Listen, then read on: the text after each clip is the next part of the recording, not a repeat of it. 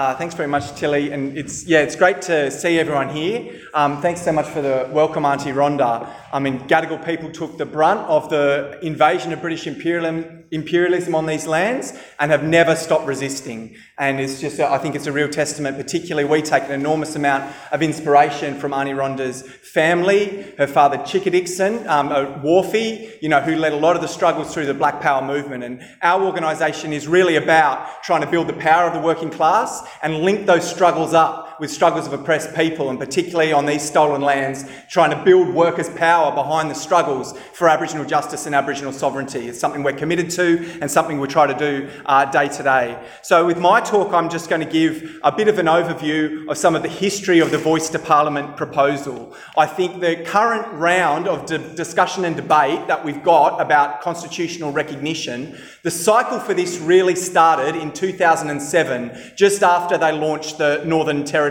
intervention. Now, there is some history of discussion and even demands coming from Aboriginal people for constitutional recognition, but I don't think it would be right to say that it is a demand that's come from the street. This isn't something that, people in the 1970s were chanting, what do we want, constitutional recognition. I've certainly never been to a protest demonstration for constitutional recognition. The first serious mention I can find in the history books about serious discussion about constitutional recognition for Aboriginal people came after the native title decision and the disgraceful Native Title Act that the Keating government put in place to make sure that it meant the vast majority of Aboriginal people would have no control over their land, right? They set up a situation where they said, we're going to foreclose the possibility of you actually having any serious land rights through this, and so we're going to initiate a process called a social justice package, where we look at providing social services, look at other broader reforms to deal with the fact of Aboriginal dispossession. And out of that, ATSIC at the time, the Aboriginal Torres Strait Islander Commission,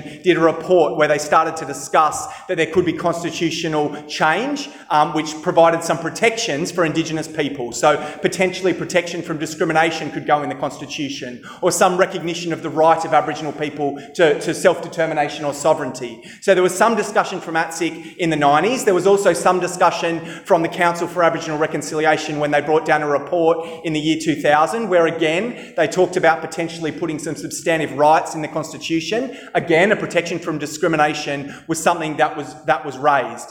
But that's not what's on the table today. We are not at the moment discussing putting a clause in the Constitution which would give any rights to Aboriginal people whatsoever. In fact, this proposal has been designed very specifically, and so Aboriginal people will not have any rights that they could litigate. It's been designed and so it can be non-justiciable. They cannot go to the High Court to say the Voice to Parliament's not being listened to, or the Voice to Parliament hasn't been properly constituted through elections of our people, or whatever it might be. The proposal has been designed very specifically to keep it out of the High Court and make it and so it's something that gives people no substantive rights. And I'll go on to discuss that. So as I said, this cycle of reform around constitutional recognition began with John Howard. He just launched the disgusting Northern Territory intervention, setting black politics back 50 years, reintroducing the Protection Board in the Northern Territory, taking away people's land, their jobs, smashing their communities. What you see now in Alice Springs, the crisis, that is the fruits of the intervention. Those are the children who've grown up under the intervention. That is the result of smashing communities as they've done with the intervention for all those years. But in October, after Howard launched the intervention in June, in October of 2007, he said, I've had a road to Damascus moment.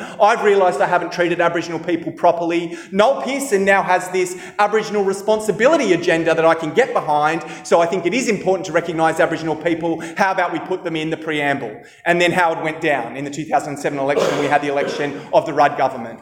Rudd came in saying he would keep constitutional recognition alive, and he constituted and funded what was called an expert panel to go out and look at the question, do some consultation with communities and come back with some proposals. Again, their proposals actually were for altering the race power, getting rid of the race power as it currently exists, and putting in a guarantee against discrimination in the Constitution, some sort of non-discrimination clause. But the main thing that everyone remembers about that expert panel and their report was about the proposal to recognise Aboriginal people in the Constitution, have something in the preamble or have some symbolic form of recognition. And certainly the proposals against racial discrimination were not taken up. They were rejected clearly by the Liberal Party. We will not be coming near the idea of racial discrimination non-discrimination clause in the Constitution. Labor Party was lukewarm on it. They certainly didn't commit to going to a referendum on it. And the Referendum Council said, we can't do anything that doesn't have the support of both major parties, or the expert panel it was at the time. Sorry, I'm confusing my committees. I'll get to the Referendum Council.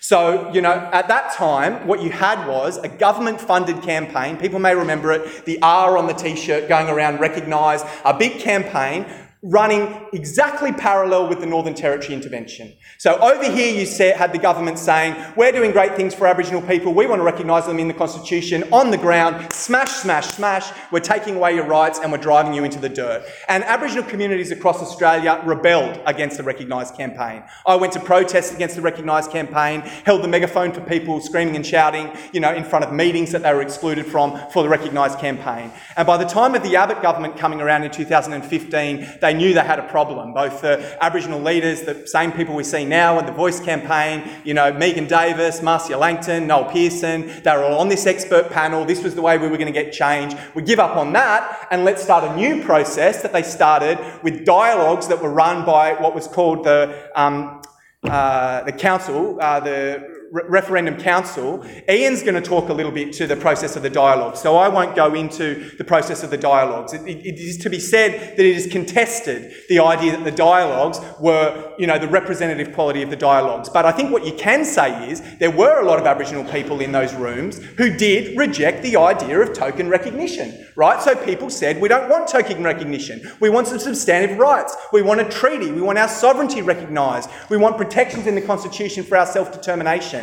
And it's very interesting, actually. This process culminated in the Uluru Statement, which calls for voice, truth and treaty. But if you read the submission that was actually made by the Statement from the Heart working group that was elected from the Uluru Convention, right, and they made a submission to a parliamentary process that began afterwards, and they said that the convention and the dialogues actually rejected the idea of an advisory voice. They said, we can't just have another advisory body. We've had so many advisory bodies. We want power. We want something that's actually going to give us some guarantees of our rights. So it's very contested, the idea that the current proposal for a voice to Parliament that's purely advisory and has no power is somehow some kind of consensus that came from the Uluru process. And Ian might talk to that a bit more, but there were the more militant mob that we stand with on the streets every day with our rallies walked out of the Uluru Convention, right? Because they said, this is all designed to build support for Noel Pearson's voice to Parliament proposal. We're not going to have a bar of it. We're walking out. They've got a predetermined outcome, and that was what was said at the time. And just with the little bit of time that I do have left, I will go into the question actually of the voice proposal and where it comes from, because it comes out of Noel Pearson's Cape York Institute. You've got to go away and actually read the history of this proposal and where it comes from. What they knew was, and this is what they said explicitly, Shireen Morris was a human rights lawyer who went to work for Noel Pearson. They brought into their working group a bloke called Damien Freeman, right, who is a hardcore conservative philosopher, who's known as the court philosopher for John Howard, a good mate of Tony Abbott's, right? Actually, Shireen Morris, in her book, Radical Heart, she says that the genesis of the idea for the voice to Parliament was a phone call between her and Damien Freeman, where she was saying, you constitutional conservatives won't accept anything in the Constitution which allows us, to Aboriginal people, to go to the High Court. You won't accept a de facto Bill of Rights. But their community won't accept anything that's token. So what are we going to do? How do we get around this? And he said, maybe we could come up with a body that's in the Constitution, but that you can't litigate around it. It doesn't actually have any powers. It doesn't have any rights, right? This was the genesis of it. It starts to be developed by Noel Pearson within the Cape York Institute. They're trying to balance two sides that you actually can't reconcile, right? They campaign to the Liberal Party. They campaign to the mining industry. They say, support this because, read the clause they've got proposed, the government will set it up. The government will be able to get rid of it if they want to. It won't have any power. It will be non-justiciable. Don't worry, BHP, you can support this. Just like native title, it'll give us no actual power. And BHP's like, oh yeah,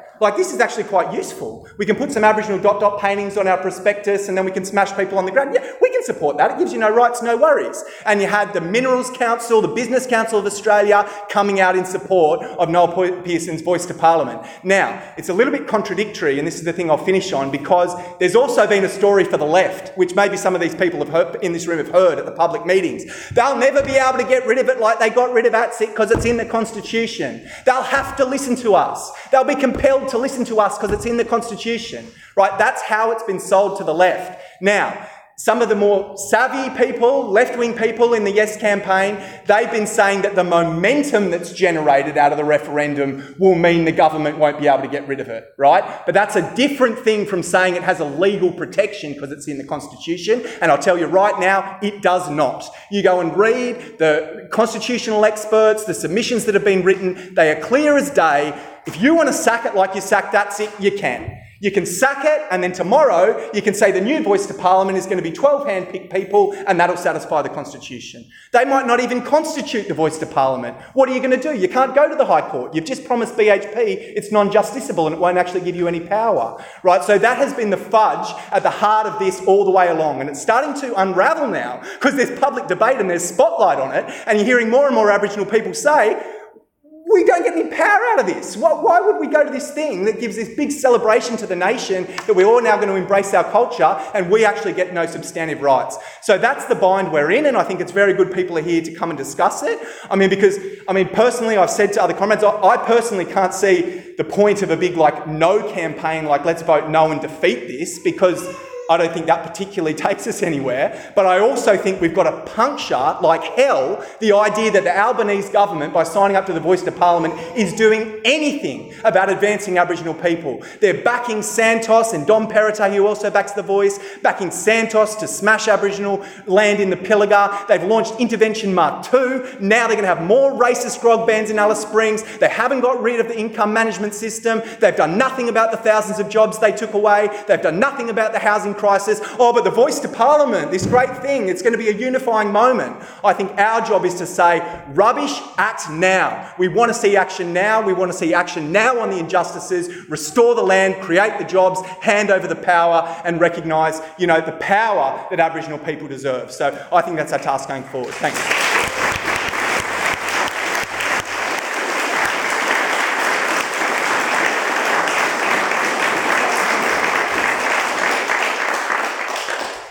I'd like to acknowledge, the Gadigal mob and thank Aunt as well for welcoming us here and, creating a setting for the conversation, I guess, that we're about to have. A little bit about what I'm going to speak about today is actually these regional dialogues, right?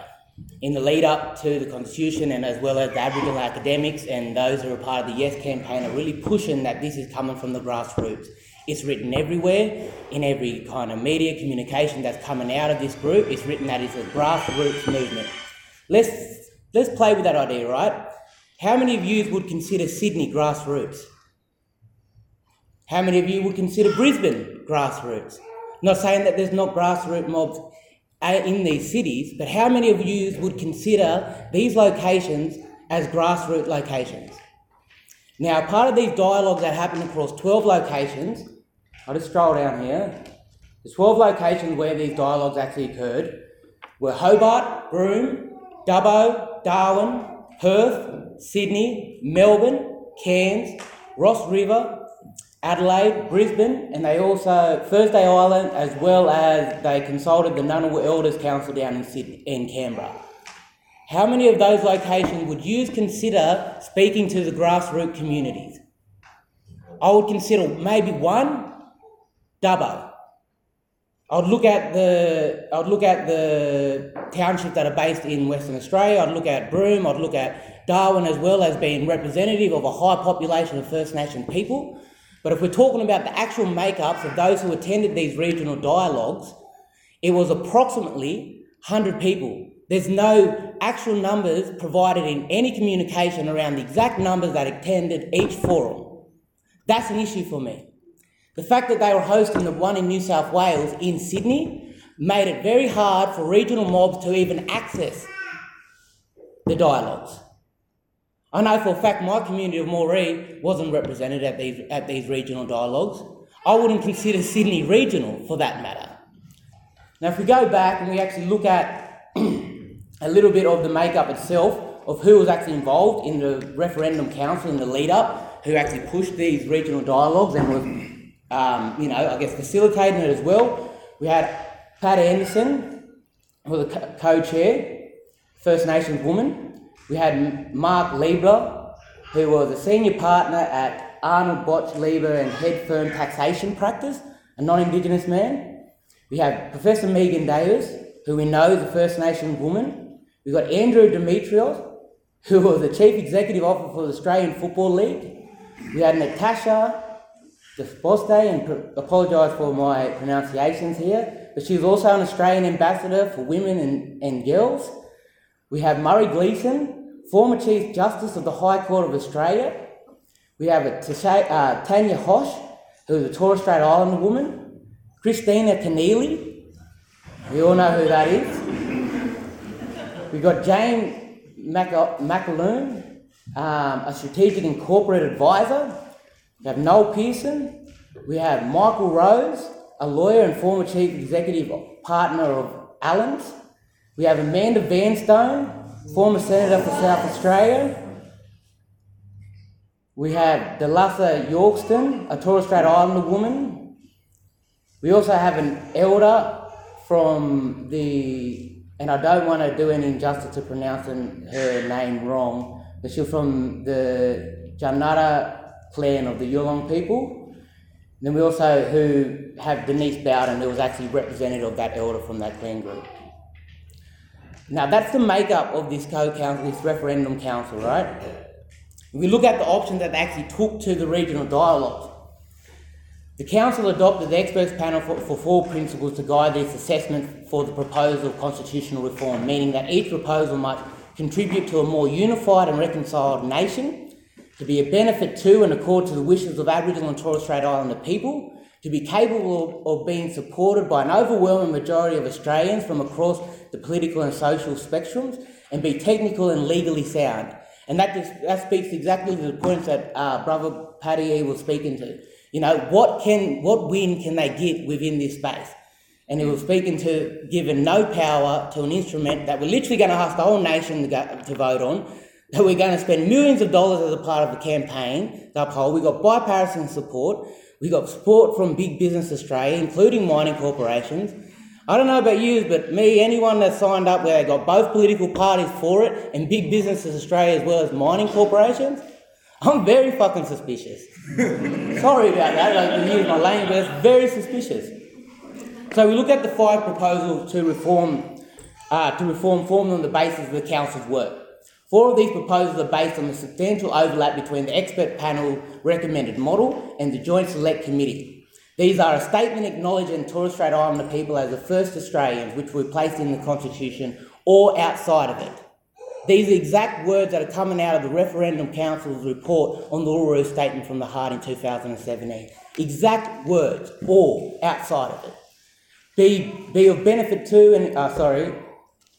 amending the existing race powers of Section 51 of the Constitution, or deleting it and inserting a new power for the Constitution to make laws for Australian and Aboriginal and Torres Strait Islander people. It's also inserting a guarantee against the Racial Discrimination Act, which would be Section 116A, into the Constitution, and deleting Section 25, which contemplates the possibility of a state government excluding some Australians from voting on the basis of their race. In this, the Council also included a fifth option, providing for the first people's voice to be heard by Parliament and the right to be consulted on legislation and policy that relates to Aboriginal and Torres Strait Islander people. Key words, consulted. No power. No actual genuine power. Now for me, if I'm going to go to the extent to actually amend the Constitution, I would know for a fact that community and grassroots people would go to the extent to actually want to have an instrument like the UNDRIP implemented within our own domestic legislation to protect the rights of First Nation Indigenous people across this country. But they've fallen well short of this. The committee noted that the proposal would benefit from wider community and debate, and suggested community consultation, particularly with Aboriginal and Torres Strait Islander people, in order to engage the community's view on the establishment of such a body, and so that Aboriginal and Torres Strait Islander may, if it has merit, and if they may wish to pursue it in the future. May wish. Right now, all I'm seeing out there in the community, all I'm seeing in comms and engagement around this particular conversation are the same individuals pushing it.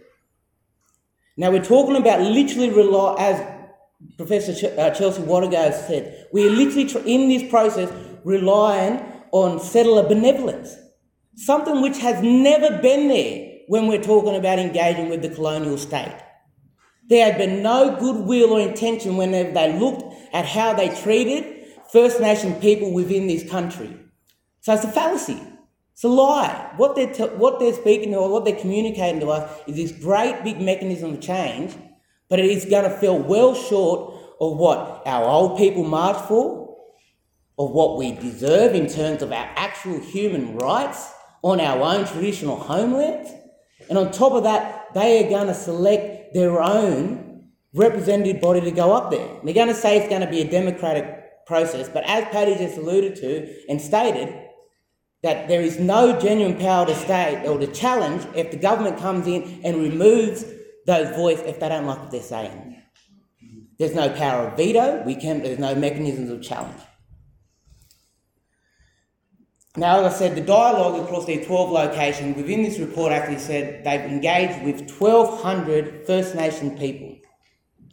Of those 1,200, 60% of the delegates that went to these dialogues were First Nation or traditional owner groups, recognised through the native title system. We got 20% from community organisations, Aboriginal community controlled organisations, and then we got 20% involving key individuals. Now, I've scanned that document and I've scanned the internet. I cannot identify who these select individuals were who were invited to attend these dialogues. Because I know my leaders in my community wasn't. I know my Gomeroi elders weren't invited. And the fact that it was held in Sydney made it hard to even access it. We have 7 nations that exist across our Gomeroi nation. We didn't have representatives from those different clan groups to come down here and speak on what our issues was and what we deemed as worthy of pursuing in this political agenda. From those representatives, there was 12 organisations that were selected to be engaged. That was the Aboriginal Legal Rights Movement, Central Land Council, Federation of Victorian Traditional Owner Corporations, the Kimberley Land Council, New South Wales Aboriginal Land Council, Northern Queensland Land Council, Northern Land Council, South West Aboriginal Land and Sea Council, Tasmanian Aboriginal Council, Torres Strait Shires Council, Torres Strait Regional Authority, and the United Ngunnawal Elders Council. From that, they wanted to discuss the possibility of a statement of recognition. A statement of recognition or acknowledgement within the Constitution was rejected by dialogues. Across every dialogue was rejected. This is what we're talking about right now. Recognition of First Nation people was utterly rejected. The concerns raised about the question was sovereignty. How exactly is this going to impact our sovereignty as First Nation people on our country? During the expert panel's consultation in 2011, Aboriginal and Torres Strait Islander people also raised a concern about recognition in the Constitution and sovereignty. The final report of the Joint Select Parliamentary Committee found that almost every consultation, Aboriginal and Torres Strait Islander participants raised issues of sovereignty, contending that sovereignty was never ceded, relinquished, or validly extinguished. Participants at some consultations were concerned that recognition would have implications for sovereignty. All dialogues asserted the fact that Aboriginal people and Torres Strait Islander people never ceded their sovereignty. For this reason, delegates were not persuaded of the benefit of the acknowledgement in the Constitution. Another concern raised was the content of any statement of acknowledgement. Dialogue spoke about the likelihood of government lawyers whittling it down and acknowledgement into a bland statement incompatible with truth-telling. For this reason, a declaration outside of the Constitution was endorsed by most dialogues because it was considered that such a declaration could be more fulsome account of the history that actually happened there for Aboriginal and Torres Strait Islander people within Australia. I think I'm going to bring it back now and actually quote a sister girl that's been very vocal, as well as there's been a high number of Aboriginal women that have been vocal about this on social media. If you're not educated, go and listen to them. But I'm going to quote one in particular that I thought was very interesting, especially given the most recent conversations about the power that this mechanism of the Voice to Parliament will have. It's her name's Ancestress, if you want to go and follow her on Instagram. She said, "The question is not how will this affect our sovereignty, but is why are we expected to be accepting of something that undermines our sovereignty or our self-determination? We know we have sovereignty. It's not how it will affect it, but why are these leaders of the Yes campaign so willing to engage with a government and a process that is going to undermine our sovereignty and give us no legitimate power to make decisions about our own lives and the way that we determine our futures? How? Look at the likes of I went to uni with Taylor Reid. Loved it. Beautiful sister girl. Then the day they're all speaking about the decision-making powers that this will have. There's no power. We have no decision-making. The last referendum in relation to First Nation issues we had was they even recognise us as human beings. The next one that we're going to go to is to say that we recognise that you have a voice, but we're not going to listen? Fuck out of here.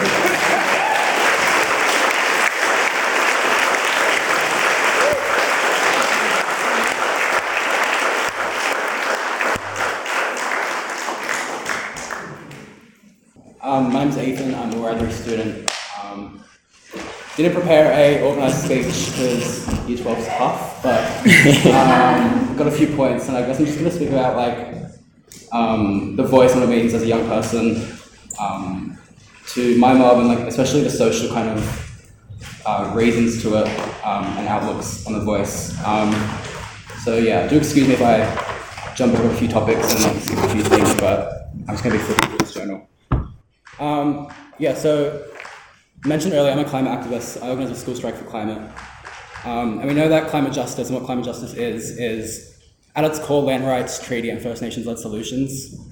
And then when we think about what the voice is and who's backing the voice, it's Rio Tinto and BHP who go around and explode and profit off destroying First Nations land, which is pretty ironic to me, and I guess it's just one reason why the voice isn't going to be effective for mob.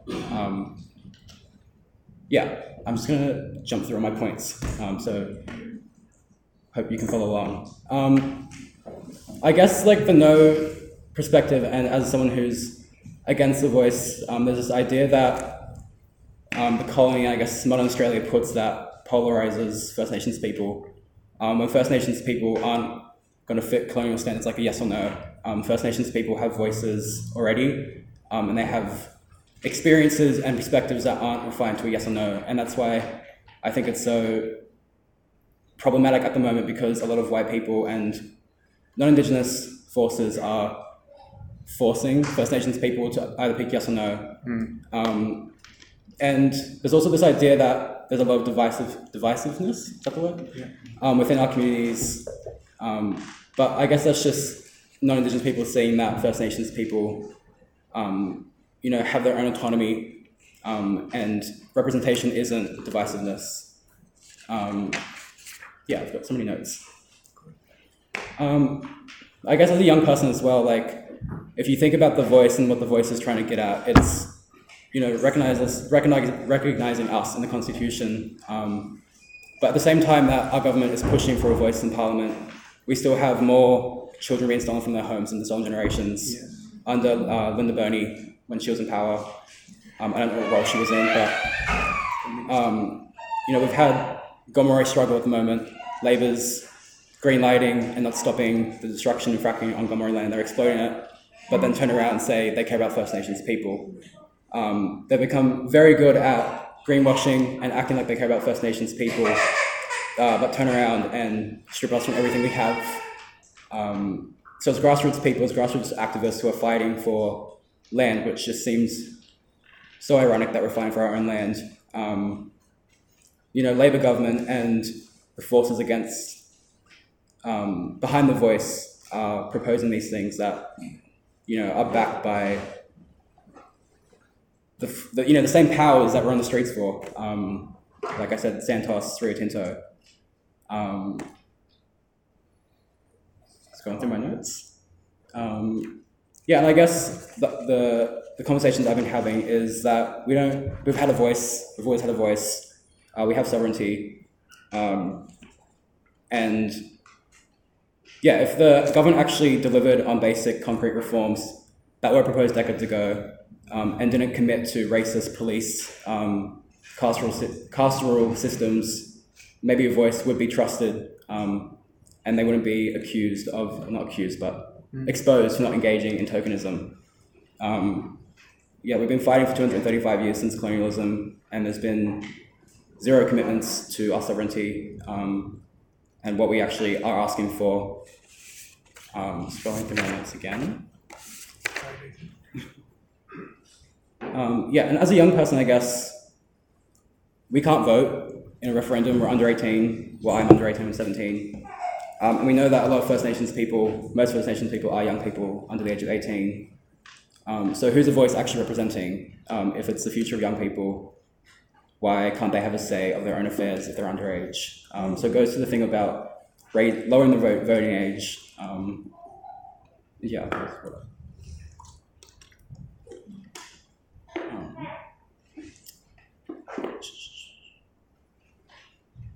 Okay, next point.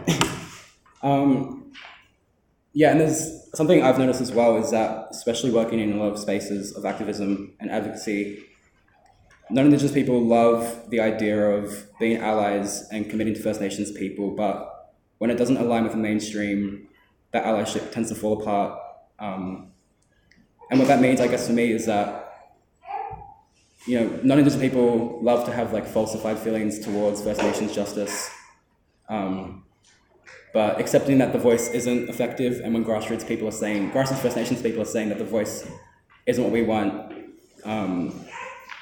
it forces non-Indigenous people to come to terms with, you know, the racist systems that are building the voice. And I guess that's why it's so hard for a lot of people to accept and understand that the voice isn't what we want, without then going to themselves and accepting that, if that makes any sense, I don't know.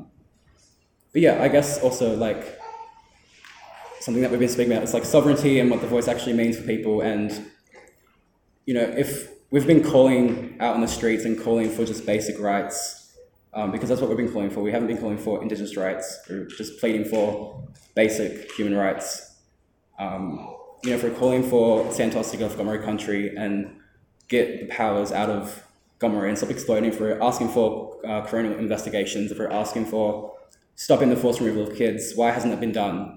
And why are we pushing a voice when these issues are still going? I think they've done an amazing job at saying they care about First Nations people, but actually not fixing the issues at hand.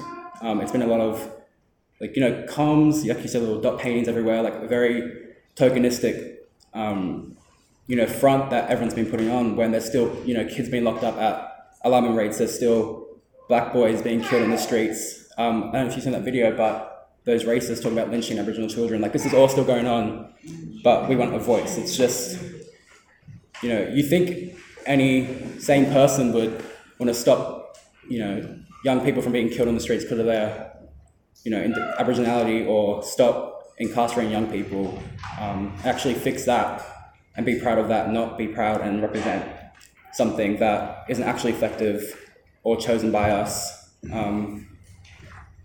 And yeah, I also read down that like they've been funneling millions of dollars, a lot of funding into, you know, police systems. We've seen in the Northern Territory all these really racist, what at its core racist and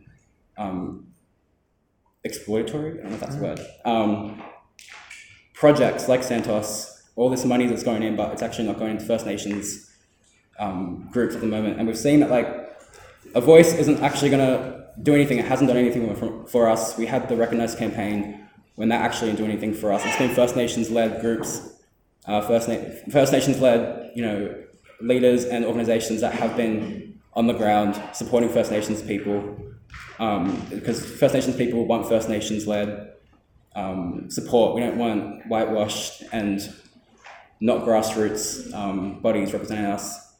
So yeah, I think if we really want to see what, you know, representation and, you know, like, not sovereignty, but, you know, basic representation and rights for First Nations people, it should be answering the issues at hand, not going on to another year campaign of, you know, this and that, and filled with political, inaccessible messages and ideas that aren't actually helping First Nations people at the hand. And yeah, I think that's a lot of what I've written, but I feel like I had a million points.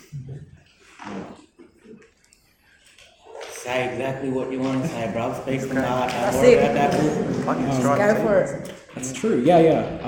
Forgetting my whole MO. At School Strike, our new strike in March, our fifth demand is to resource First Nations-led solutions that guarantee land rights and First Nations-led solutions in the climate movement and broader Australian, led powers. I think it's really important that, we're not proposing or putting forward things that aren't involving First Nations grassroots people. We're involving and highlighting, people like Ian and Auntie Lizzie that are actually leading the fight for climate justice or First Nations justice. So I'm sure you've seen the March 3 strike, but there's a big focus on First Nations-led solutions, especially with Gomeroi at the moment, and with the elections coming up. It's really important that First Nations people are at the top of the agenda, but not politicise First Nations people. First Nations people that are chosen and represented by the same politicians that oppress us. So I invite all you guys to come to that because, climate justice is really, I think, the core of what we do as First Nations people. It is about land rights, it is about sovereignty, and it's not about trying to fight for a voice that isn't actually going to represent us.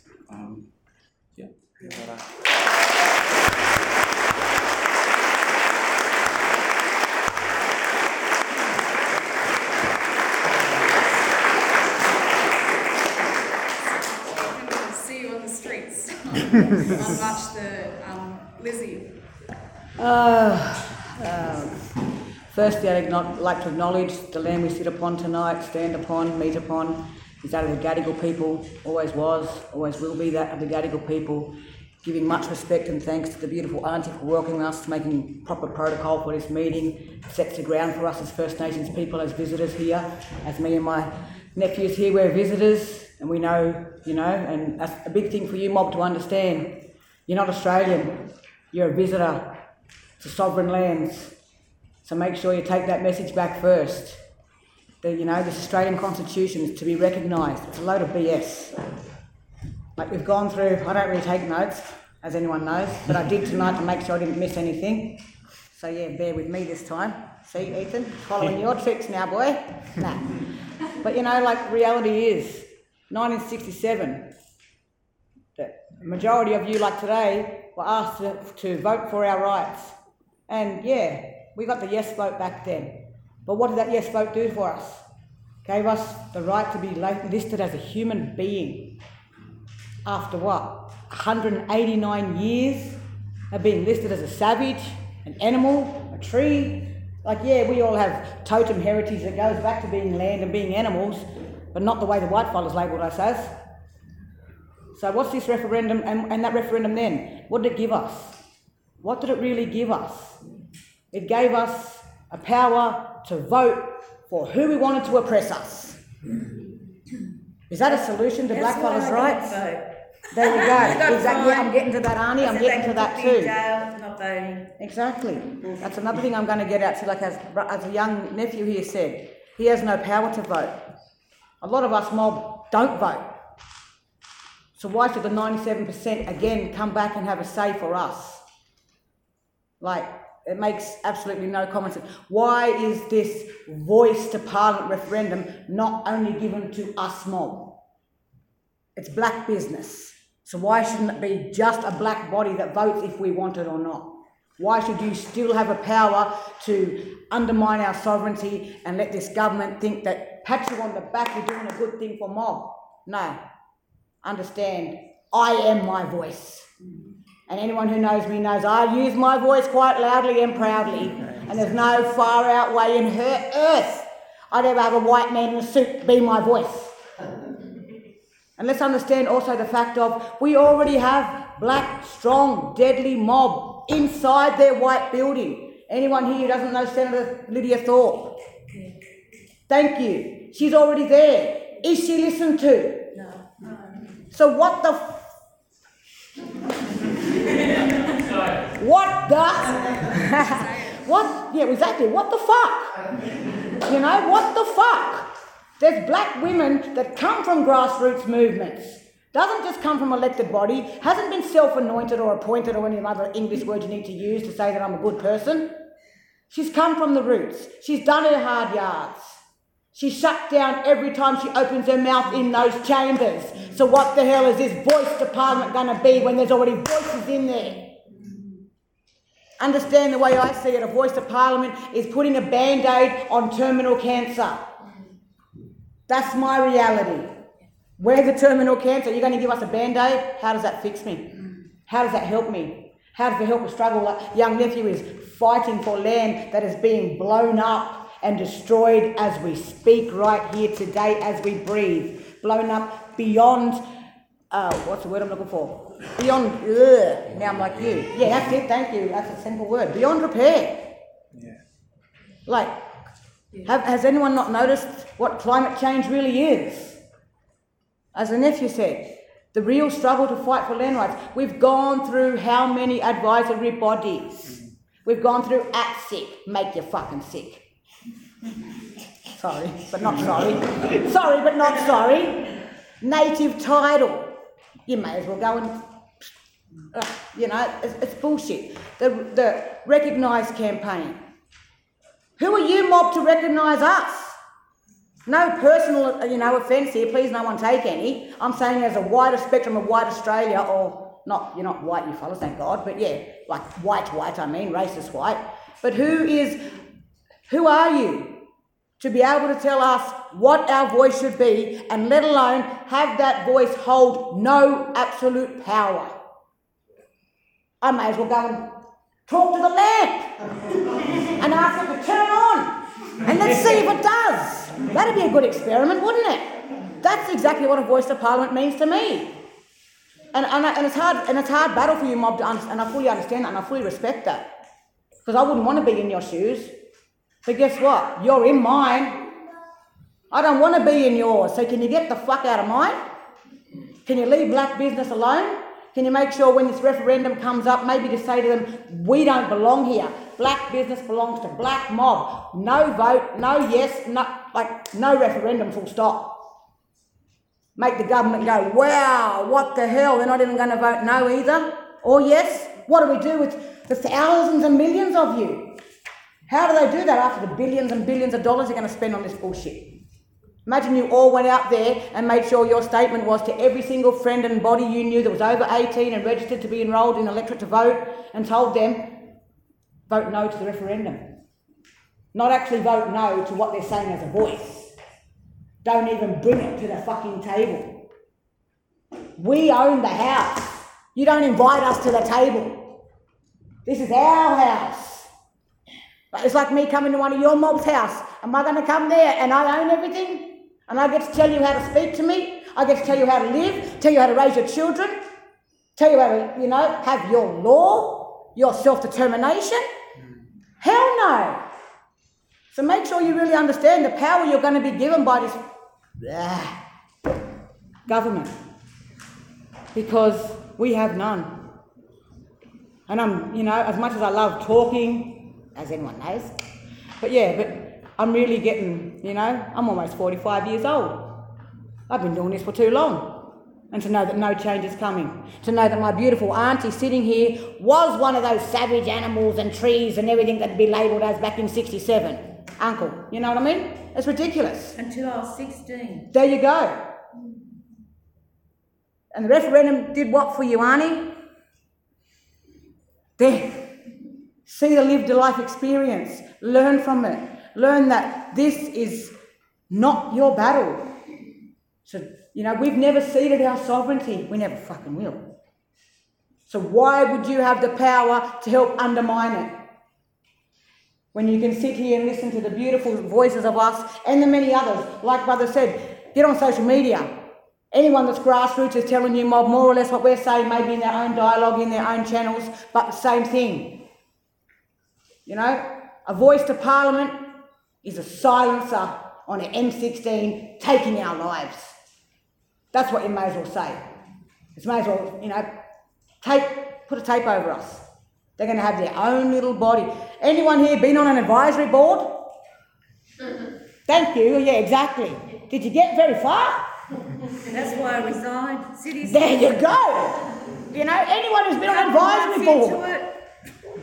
Do you have any power being an advisory board? No.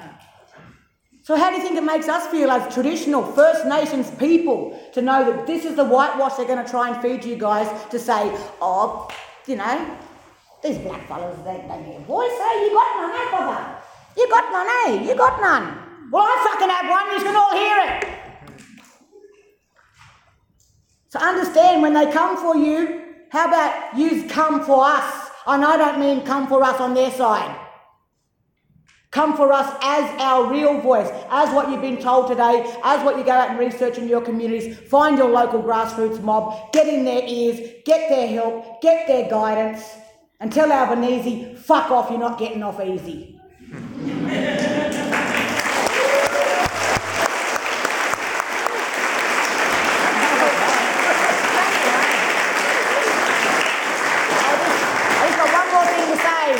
One more thing to say, I'm going to use a quote from one of my brother boys. Anyone, probably a lot of you mob don't know him, Rodney Mason, aka Felon. He still is, a street radical brother. He helped defend Auntie Jenny Munro at the Redfern 10 Embassy. He's been around, he hasn't been in Sydney for a while, doing his own thing, being a family. But he used to always say, where is it now? Make sure I get it right. Yeah, right. You know, he's all worried about the Labor and the Liberals, right? Everyone's doing this. Well, guess what? When it comes to Labor and Liberal, they both fuck us. Fuck us over. The only thing is, Labor uses lube. That's why they're a little bit easier. So understand what we say. We don't want to be. We are not to be recognised. You are to be recognised by us. Understand the meaning of sovereignty. How that far-out old witch that died, thank God she rots, who was a sovereign. Sovereign of what? Not of us. To understand their own narrative, put it back on them, what they teach you in uni from the day you can speak their English. That sovereignty is a power. Here is power. Here is power. Here and here is power. So don't switch on to this voice and take away our power, I beg of you. I honestly beg of you. Because I don't want my children to be sitting here in 50 years like we've done from 67 and have the same battle and the same struggles, knowing how many deaths in custody can you read on the papers, how many of our babies are being stolen right now, how much of our land are being desecrated, our waters are being poisoned. Do you want a country to live in? Do you want a land to love? We are the law. We always have been. And it's not about having a hierarchy over you. If you come and sit with us, you'll see how we speak. You'll see that you are welcome to a circle. There is no corners in our law, in our governance. There never has been, there never will be. There is no sides. There is no division. From our elders to our babies, everyone is included in our conversations, of our dialogues, of how we go forward. So how about you join our circle? How about I ask of you to be in our circle? Don't take this divide by the government. Because I can guarantee you, they're not for us. They never have been. This land is built on theft, rape, murder, and it still happens today, as you can see, situated in front of you. Nothing has really changed, except for the fact that we're now only 3%. So it's time that the 97% stand with us properly.